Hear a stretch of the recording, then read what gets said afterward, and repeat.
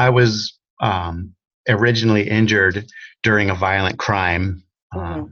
and I intervened during a domestic situation and ended up becoming injured as a result of that. Welcome to Plant-Based DFW with Dr. Riz and Maya. Dr. Christopher McLaine began his journey to become a chiropractor after surviving a near-fatal traumatic brain injury in 2009. After a long and arduous ride on the medical merry-go-round, he found his way to chiropractic care. It was the only treatment that resulted in rapid improvements. Dr. McLaine suffered a double skull fracture, an orbital blowout, and was considered a candidate for a halo brace to stabilize his nearly broken neck. He was told that without spinal surgery, he would become paralyzed. He was told that without eye surgery, he could lose his sight on his left eye. Dr. McLaine is quite mobile and flexible today with normal eyesight, and he had none of the recommended surgeries. Because chiropractic was so powerful at helping him recover, he opted to tackle the long and challenging path of becoming a doctor of chiropractic. At the age of 43, he packed up his hopes and dreams and moved to LA to complete the chiropractic program at Southern California University of Health Sciences. After the program, he moved to San Diego and established his own private practice. He now offers an integrative, holistic lifestyle medicine practice that includes chiropractic care, hyperbaric oxygen therapy, photonic light therapy, custom orthotics, and ergonomic footwear solutions, and helps patients as a health coach to pick goals and manage them. He has also developed a 5-pillar approach to healing. He includes functional neurology, optimal nutrition, optimal exercise, stress management, and social group support. You can visit him at youroptimalhealthchiropractor.com. Let's meet Dr. Christopher McLaine.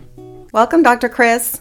Thank you very much for having me. My husband and I met you in 2018 when we went to San Diego for the Plantrition Conference, and we had the opportunity to visit your practice and also to see your hyperbaric chamber. Ever since then, you've been busy and you've gone back to school for more training, so I thought it would be nice to catch up and see what you're up to. Great. Thank you very much. You've been vegan for quite a while, so I bet you have seen quite a few changes in our society, right? Yes, I have. I've been vegan. I just had my 30-year vegan anniversary here in Congrats. October. Thank you very much. And Yeah. that's been a very exciting and fun journey as well. I bet you've seen a lot of changes in those 30 years, like not only the amount of people that are becoming plant-based, but also the businesses and the products that are popping up. I have seen quite a few changes, yes. So tell us your story of how you became vegan. Okay. Today a lot of people are plant-based or vegan for a whole list of different reasons, and I fall in the category of many of those myself. Mostly, it was just kind of getting grossed out by some meat kind of thing. That's where it started. And then as I began to eliminate red meat, chicken, fish, poultry, and other kinds of animal products, I felt better so much faster. Mhm. And so I'd say the thing that's motivated me and kept me sticking with it for so long is just how simple it's been and how wonderful that I've felt all along. It's interesting that you would say that it's simple, because I can't imagine what life was like 30 years ago. I'll tell you the honest truth. I think that, even though we have more alternative choices today, it's really not that different. We had plant-based burgers back then. We had plant-based hot dogs and all kinds of fake meats and things. Oh. So I'm not really sure that, where we are today is really considered necessarily an improvement on that, because, we should just be focusing on the whole foods and the grains and the beans and everything, and not trying to convert something into something we used to eat. Well, today the corporations have made it very easy for us to continue to eat processed foods. So we may have moved away from animal products, but now we're eating vegan processed foods that are just as tasty as the foods that we used to eat. The folks that are concerned about animal welfare are okay with the health risks that may come with some of the alternatives. And I completely agree with that. It may be better as a transition for people to eat the plant-based alternatives. Mm-hmm. And that ultimately what that does is it opens up many doors for people. There's so many different places that offer different choices. I ate at a Himalayan restaurant the other day, and who would have ever thought that you could get some really delicious plant-based food from a Himalayan restaurant, but they were amazing. I think of it as taking an adventure. Himalayan restaurant sounds delightful. I agree, since I became plant-based, I discovered that I enjoy the food so much better. A purple sweet potato, for example, tastes like candy to me. It is so wonderful, and all these natural flavors that I now can pick up from the whole foods are incredible. Gosh, I'm so glad you said that. It's amazing, because one of the things that I actually noticed right away when I began the plant-based journey is that I got my taste back, and the flavors, the natural flavors of those foods. You don't need to put salt on them. You don't need to put sugar on them. So last year during our conversation, you told me about how the book A Diet for a New America by John Robbins had such an impact on your life years ago when you first became a vegan. And so I finally read the book, and I could not believe how relevant this book still is today. He talks about the leading causes of death, almost like an early version of How Not to Die. So he mentions food choices and how they affect our health and our happiness. He mentions animal agriculture and how animals suffer. But also what I learned in this book was the impact on our planet. Can you talk about that? The biggest argument for a plant-based diet, besides the health benefit to humans, is the saving of the natural resources. People don't understand how much water and land and gas it takes to produce foods to feed to animals to then eat those animals. It couldn't be a more wasteful system. What we should be thinking about is how can we get more and more of these plant-based foods directly in front of people instead of wasting them and processing them through animals. Well, I couldn't agree more. And I think it's just about sharing the information through social media in various ways.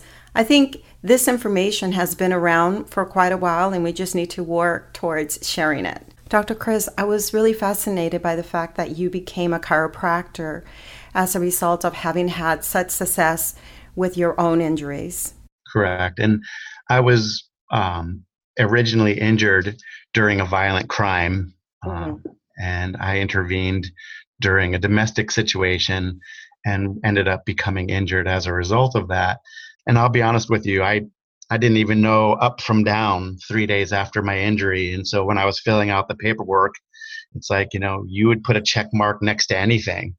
And I didn't realize that by putting a check mark next to that I was planning to file a civil suit against the person who injured me, that excluded me from being taken care of by the California Victim Compensation Program. And in fact, I was on the road to go check myself into the hospital up in LA, and the lady called me and said, just go ahead and turn around because we can't do the surgery since you said you were going to file a civil suit. I found my way to alternatives because I still needed to get taken care of. Okay, so surgery might not be the answer, but you still have a problem. Sounds like you were in a really tough place during that time in your life, and yet the chiropractic work really helped in your recovery.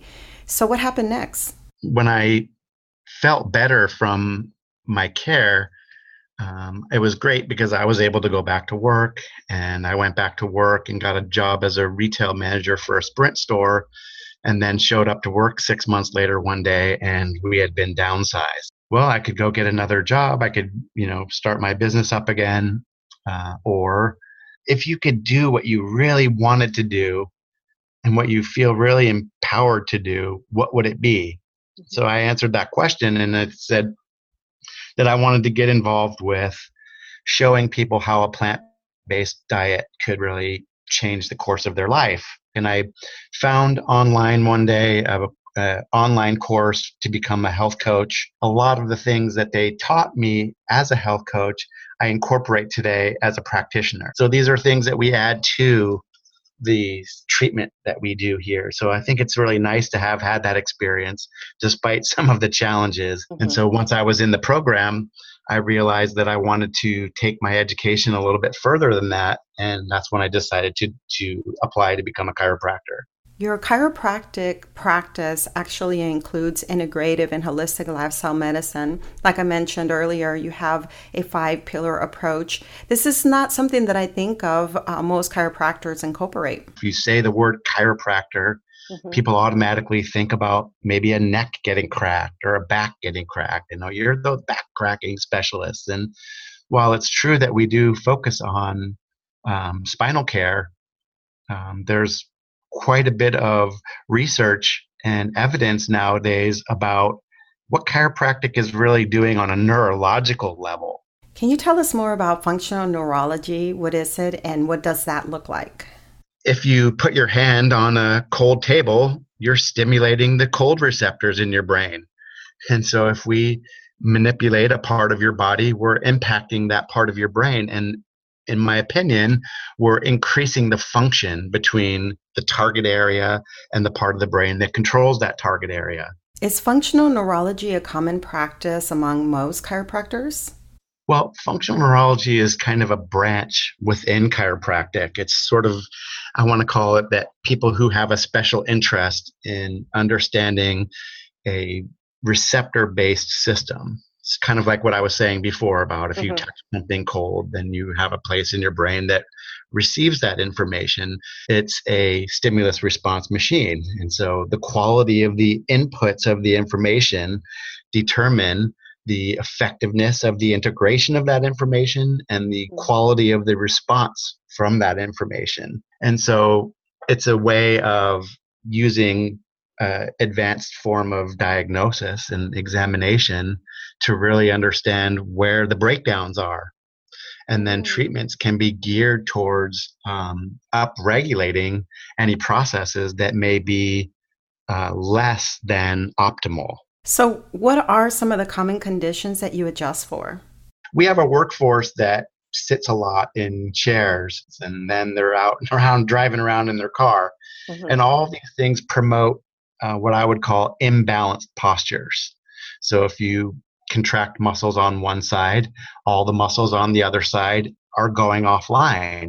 You need to have constant stimulation from your body to your brain from all of your body parts. And so when we sit for long hours, we're actually allowing certain body parts to not stimulate our brain properly. If you look at the list of common causes of disease, the neurological components, Alzheimer's, Parkinson's, dementia, even multiple sclerosis, Lou Gehrig's disease, these are all neurodegenerative conditions that, in my opinion, really come from an improperly stimulated brain. Can you tell us about your tissue work?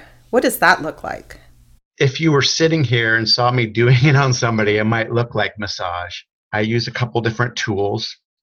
Fascia release tools. They're little metal tools that are dual beveled, and they actually allow me to physically remove scar tissue adhesions. And so we just come through with these tools essentially, and we remove adhesions that have built up in the fascia, and that allows the increased range of motion in the joints, and therefore activates one of the main ways that the brain and body communicate, which is joint position sense. Okay. And at what point do you address nutrition with your patients? Well, in the beginning, it's really more of a questionnaire process. And you'd say, so, are there any concerns that you have about your health or the way that you're eating? Or are there any changes that you've been looking to make? The most powerful way for me to help you is to help you with nutrition. I had a patient come in 2 days ago who actually was one of the main ones. She responded to me just like, well, that's never going to happen, when I told her that I think she should be plant-based. And she came in and said that her and her boyfriend have been plant-based for the last 2 weeks. She's worked with me for over 2 years now, and just being a little chirpy bird in the ear every once in a while when she got sick or this. And I said, well, don't forget that what I told you in the beginning about becoming plant-based. When people are ready to do the transition, I just point them in the direction of all the existing free resources that are already out there. That's amazing. That's exactly why we need to share the information about nutrition with every patient that we see. Yes, and I think that it's interesting because psychologically, the patients who have been willing to take an approach like an elimination protocol Hmm. are more likely to do it if you call it an elimination protocol. And essentially, what it is it's a plant-based diet. There's Right. no animal products. Again, I mentioned Dr. McDougall before, and he has a great book called The Digestive Tune-Up. If these foods are causing these reactions, then here's foods you should eat that don't cause those reactions. And here's foods you can eat that are anti-inflammatory that will help reduce some of those reactions. We briefly talked about what happens to the body when we're sedentary, but can you tell us a little bit more about that? Well, and here's an important thing that everybody knows that muscles can become damaged. We watch sports on Sundays and people get tackled and we see shoulders getting bent backwards and knees hyperextending and things like that. We understand about those kind of injuries. We understand about compression types of injuries, but we don't really understand one of the main mechanisms of muscles becoming injured, which is a process called hypoxia. So we talked a little bit before about if you make a fist, that your blood isn't flowing through your arm at the same rate. And so if you're sitting there typing on your computer all day long, then you're essentially over contracting one set of muscles, and your body will actually react to that over contraction and hypoxia with the same response that a micro trauma would have, or a crushing injury might have, or some kind of a gliding or friction injury. Essentially, the decreased oxygen supply to that muscle leads to scar tissue formation. The body actually thinks that it's injured even when it isn't. People can get injuries through over contracting things. And so what's one of the ways that people go and do over contractions? Well, I go to the gym 5 days a week and I spend an hour, pushing these weights up over my head. So what you're saying is that we need to move all the time throughout the day. How many times a day should a river stop flowing? What do you recommend people do when they're sitting all day at a desk? Put some like cha-cha music on in the back and just like keep wiggling your toes and, moving your legs around, and you can, push your spine forward and push your spine backwards. You can stand up, you can walk around. Let's move on to stress management and how stress itself can actually affect the body. Yeah, one of the most important things that I can teach somebody, if I had only one thing to do to help people, I would teach them about deep breathing and diaphragmatic breathing. We don't realize that we're taking our ears to our shoulders with every breath because we're being chased by a lion all the time. We're stressed out and we're not getting enough oxygen into our bodies by breathing that way. I think honestly, if you go and look at the work of Dr. Dean Ornish, he also incorporates a pillar style approach to the way he works with people. Mm-hmm. And what he'll tell you is we'd say, well, the exercise and the nutrition are the most important. But he would actually say that the socialization and the stress management aspects, the psychosocial factors, have the biggest effect on overall health. I suggest taking a walk. I suggest deep breathing. I suggest listening to some music that you like, or things like that. And so yes, actually, I recall in our previous interview that you mentioned the importance of a social group. You told us about how you offered cooking classes and various lectures and guest speakers and things like that. What are you working on now? Yeah, I saw that you guys were doing something similar, and I call it a walk the talk. And I know you guys have a national organization you belong to, and that's wonderful. Uh-huh. And, it just allows me to incorporate a discussion with some physical activity. It's optimal exercise. It's optimal socialization. It's optimal stress management. It's actually stimulating to your brain. How often are your walks? I try to do an event at least once a month. What about cooking classes? Do you offer those? We haven't done any cooking classes in a while. We were doing a weekly discussion series at a local vegan market. There's a lot of opportunities for social events to be scheduled. Yeah, lots of opportunities for gatherings. That sounds awesome. So let's move on to your hyperbaric oxygen chamber. Tell us about that. Okay, fantastic. The hyperbaric oxygen chamber is a healing modality that I learned about when I was in school.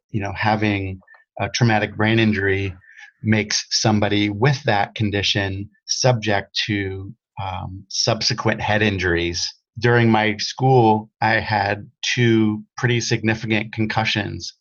And after the first one, I was advised to drop out of the program. It was the 10th week. We were getting ready to start our practical and written examinations for that trimester. And they said, you shouldn't even look at your phone. You shouldn't have your computer on. You need to make sure to get extra rest and all this kind of stuff. And I said, well, there's no possible way. We have 10 chapters to read tonight, for example. And so one of the main clinicians at the health center at my school referred me out to somebody that she knows who had a hyperbaric oxygen chamber.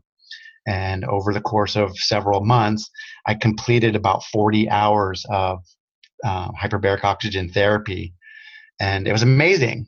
Was able to salvage my school experience because of that. Mm-hmm. And I think that it actually enhanced my learning and my ability to retain and remember things. So basically, you get inside a pressurized chamber. It's soft-sided, and it's only able to produce 1.3 atmospheres. So it's considered mild hyperbaric oxygen therapy, as differentiated from the hard metal chambers that you might find in hospitals. Those are more geared towards patients who've had gas embolisms from diving or gas gangrene or some other very recognizable conditions that benefit from the hard-sided chambers. What are some additional benefits and improvements that people can see from being in the hyperbaric chamber? Well, you've heard the term antioxidant, and so antimicrobial. And so when we give your 90% of the energy in the cells of your body actually is driven by oxygen. Mm-hmm. And so all of the things that we talked about before, stress, inflammation, poor food choices, maybe overexercising leading to inflammation, things like that. Mm-hmm. Those things are all really benefited by the experience of going in the chamber for an hour. So in other words, we just bathe your body and your cells. We hypersaturate the plasma. We hypersaturate the serum. And so if you have damaged areas, the oxygen can flow between the cracks, so to speak, mm-hmm. and it leads to things like creating new blood vessels. Mm-hmm. So new blood vessels that can deliver more oxygen and heal those tissues faster. Mm-hmm. And so it really becomes more of a recuperative and reparative type of a therapy. And you'll have the best nap of your life. It sounds like you offer a variety of different treatments that can all contribute to healing and improving a condition. Well, and I think that really brings up a great point, because most people have this mentality of just doing one thing. Like, can't you just give me a pill? Can I just take a pill for that? Yes. They don't do combining of things. So when you combine all these different pillars, people really do get amazing results. So was it the adjustment? Was it the fact that you took a walk or added an apple? Or was it the fact that you went in the chamber? Or with the lights? The lights can be used to increase the benefits of the chamber. So we have a battery pack. We can send you inside the chamber and put a blue and red face mask on your face, and it helps with collagen formation. It helps take out the wrinkles in your face. It helps stimulate your pineal gland so that you sleep better. You have less stress. There's so many major benefits that are derived from the combining of all these things. Mm-hmm. That's what really drives me to offer so many things. It's just really a matter of asking patients what level of optimization do they want. Mm-hmm. And some people are looking for more. And I've been really amazed at how people will do things like they'll come in, they'll go in the chamber for an hour. Then they'll come out of the chamber and get treated on the table, where I'll do soft tissue work, add the lights, discuss about nutrition, discuss about their stress. And just amazing to me that I thought Well, it's kind of like they're only going to do a la carte things. They'll order this Mm-hmm. or they'll order that, but they won't order the combo meal. And I've been really surprised by the number of people opting for the combo meals. So you're currently working on a fellowship in early childhood, and you've mentioned working with autistic children. Can you tell us about that? Sure. Well, and like I said before, chiropractors don't treat things like diabetes or autism, but we understand the underlying ways that specific populations have unique challenges, like the diabetic population with the peripheral neuropathy. Mm-hmm. If you can't feel your feet, that can be a really big problem in terms of how you walk, and that can impact your back. But autistic children, what we're really dealing with is a spectrum of disorders. And there's 13 different conditions that fall onto the spectrum of autism. And so one of the things that we do when, like I mentioned before, with the neurology training is that we can do some examinations. And through working with folks like Dr. Robert Melillo, I've learned how to test for persistent primitive reflexes. And these are just neurological protective mechanisms that are active in babies that are there in place of the development of the nervous system. Okay. And interestingly, we found that between 30 and 40% of adults and children have some level of retained primitive reflexes. And so let's just use the analogy of dominoes. You set up 10 dominoes, you have to knock the first one down in order for the other 9 to fall. That first domino falling is the integration of the primitive reflex. Okay. It allows the development of other neurological functions to happen. In the absence of that, you could literally be dealing with some type of persistent lack of integration. And so there's things like a spinal galant reflex, for example. Let's say the baby's laying on their back and you take your finger and you trace it from the side of their pelvis to the middle part of their back. And if it's present, the baby will kind of arch their back in that direction as a response.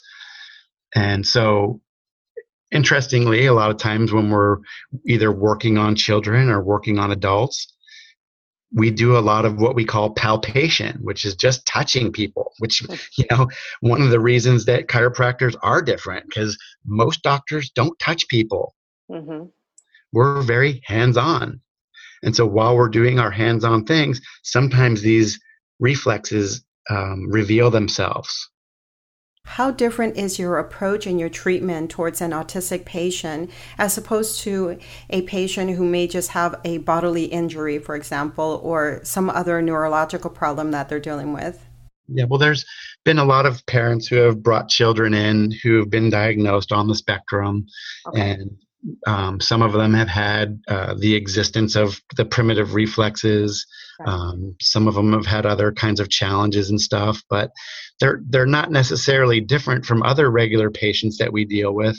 But because of, I think that the thing that's really the most different about the autistic kids is that because, like I said before, we're activating receptor-based systems, they may have understimulated parts of their brain. And so by using the body as a way of stimulating the brain, we can affect changes. And so some of the changes that we've seen are improvements in eye contact, improvements in socialization, increased calmness, better sleep. And one of the really amazing things is improvements in digestion, because I think most people don't realize that children that are on the spectrum really do have a lot of problems with their digestion, and they have a unique gut microbiome to the general population. Oh, how so? Well, when we test them, we find that about 80% of their population has a condition that we call increased intestinal permeability. It's also known as leaky gut. And a lot of parents, and this is where maybe the nutrition side of it comes in, because a lot of parents didn't realize that specific foods like cheese or bread can have morphine-like effects with those children. Mm-hmm. And so it's deemed as they don't like textures, they're fussy with their foods.